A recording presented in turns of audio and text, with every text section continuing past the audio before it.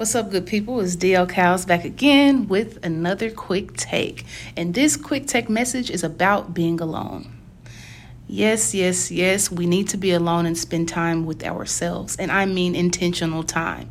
And don't get me wrong, we have jobs, we have work, we're running, we're moving. Sometimes we cannot stop. But there will be moments of solitude that we need to take full advantage of. Some days, instead of getting up and ripping and running around, be at peace with yourself. Just be at peace and be alone. You don't have to call nobody up. You don't have to meet up with anyone. It's not always about being with your family, your friends, or any of that. Sometimes you just need to be alone. And the best part of being alone is getting to know yourself, feeling your body, hearing your body, because it's going to tell you something. When we're around a whole bunch of people and a whole bunch of chaos and we're always moving, it's easy to neglect what our body is telling us. Our emotions get heightened. And before you know it, we're going down a rabbit hole of emotions that is not good for us. The only way that we can stop those triggers and get back to our center and even ourselves out is by knowing who we are becoming day by day. So as we get to do new things and people get to know us, we also have to take the time to know ourselves in the new version of who we are.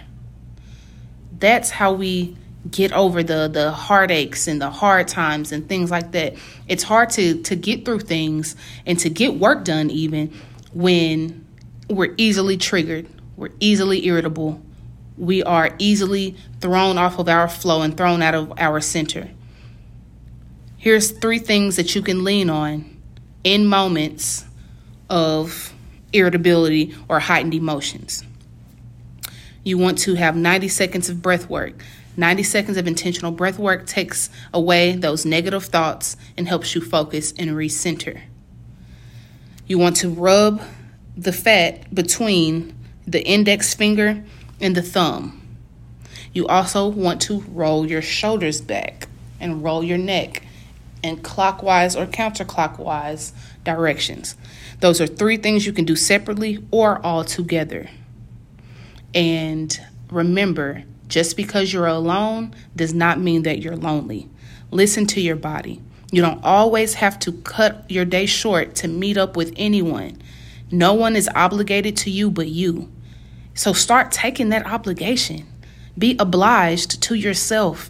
Be at peace to be alone, because there's going to be moments where, boom, the speed goes back up, work turns back on, and we cannot stop. And we need to know what gets us back to our center at heightened emotional moments. Peace, love, and hair grease. Remember to go win the day, because the day is already won. And don't forget, just because you're alone doesn't mean that you're lonely.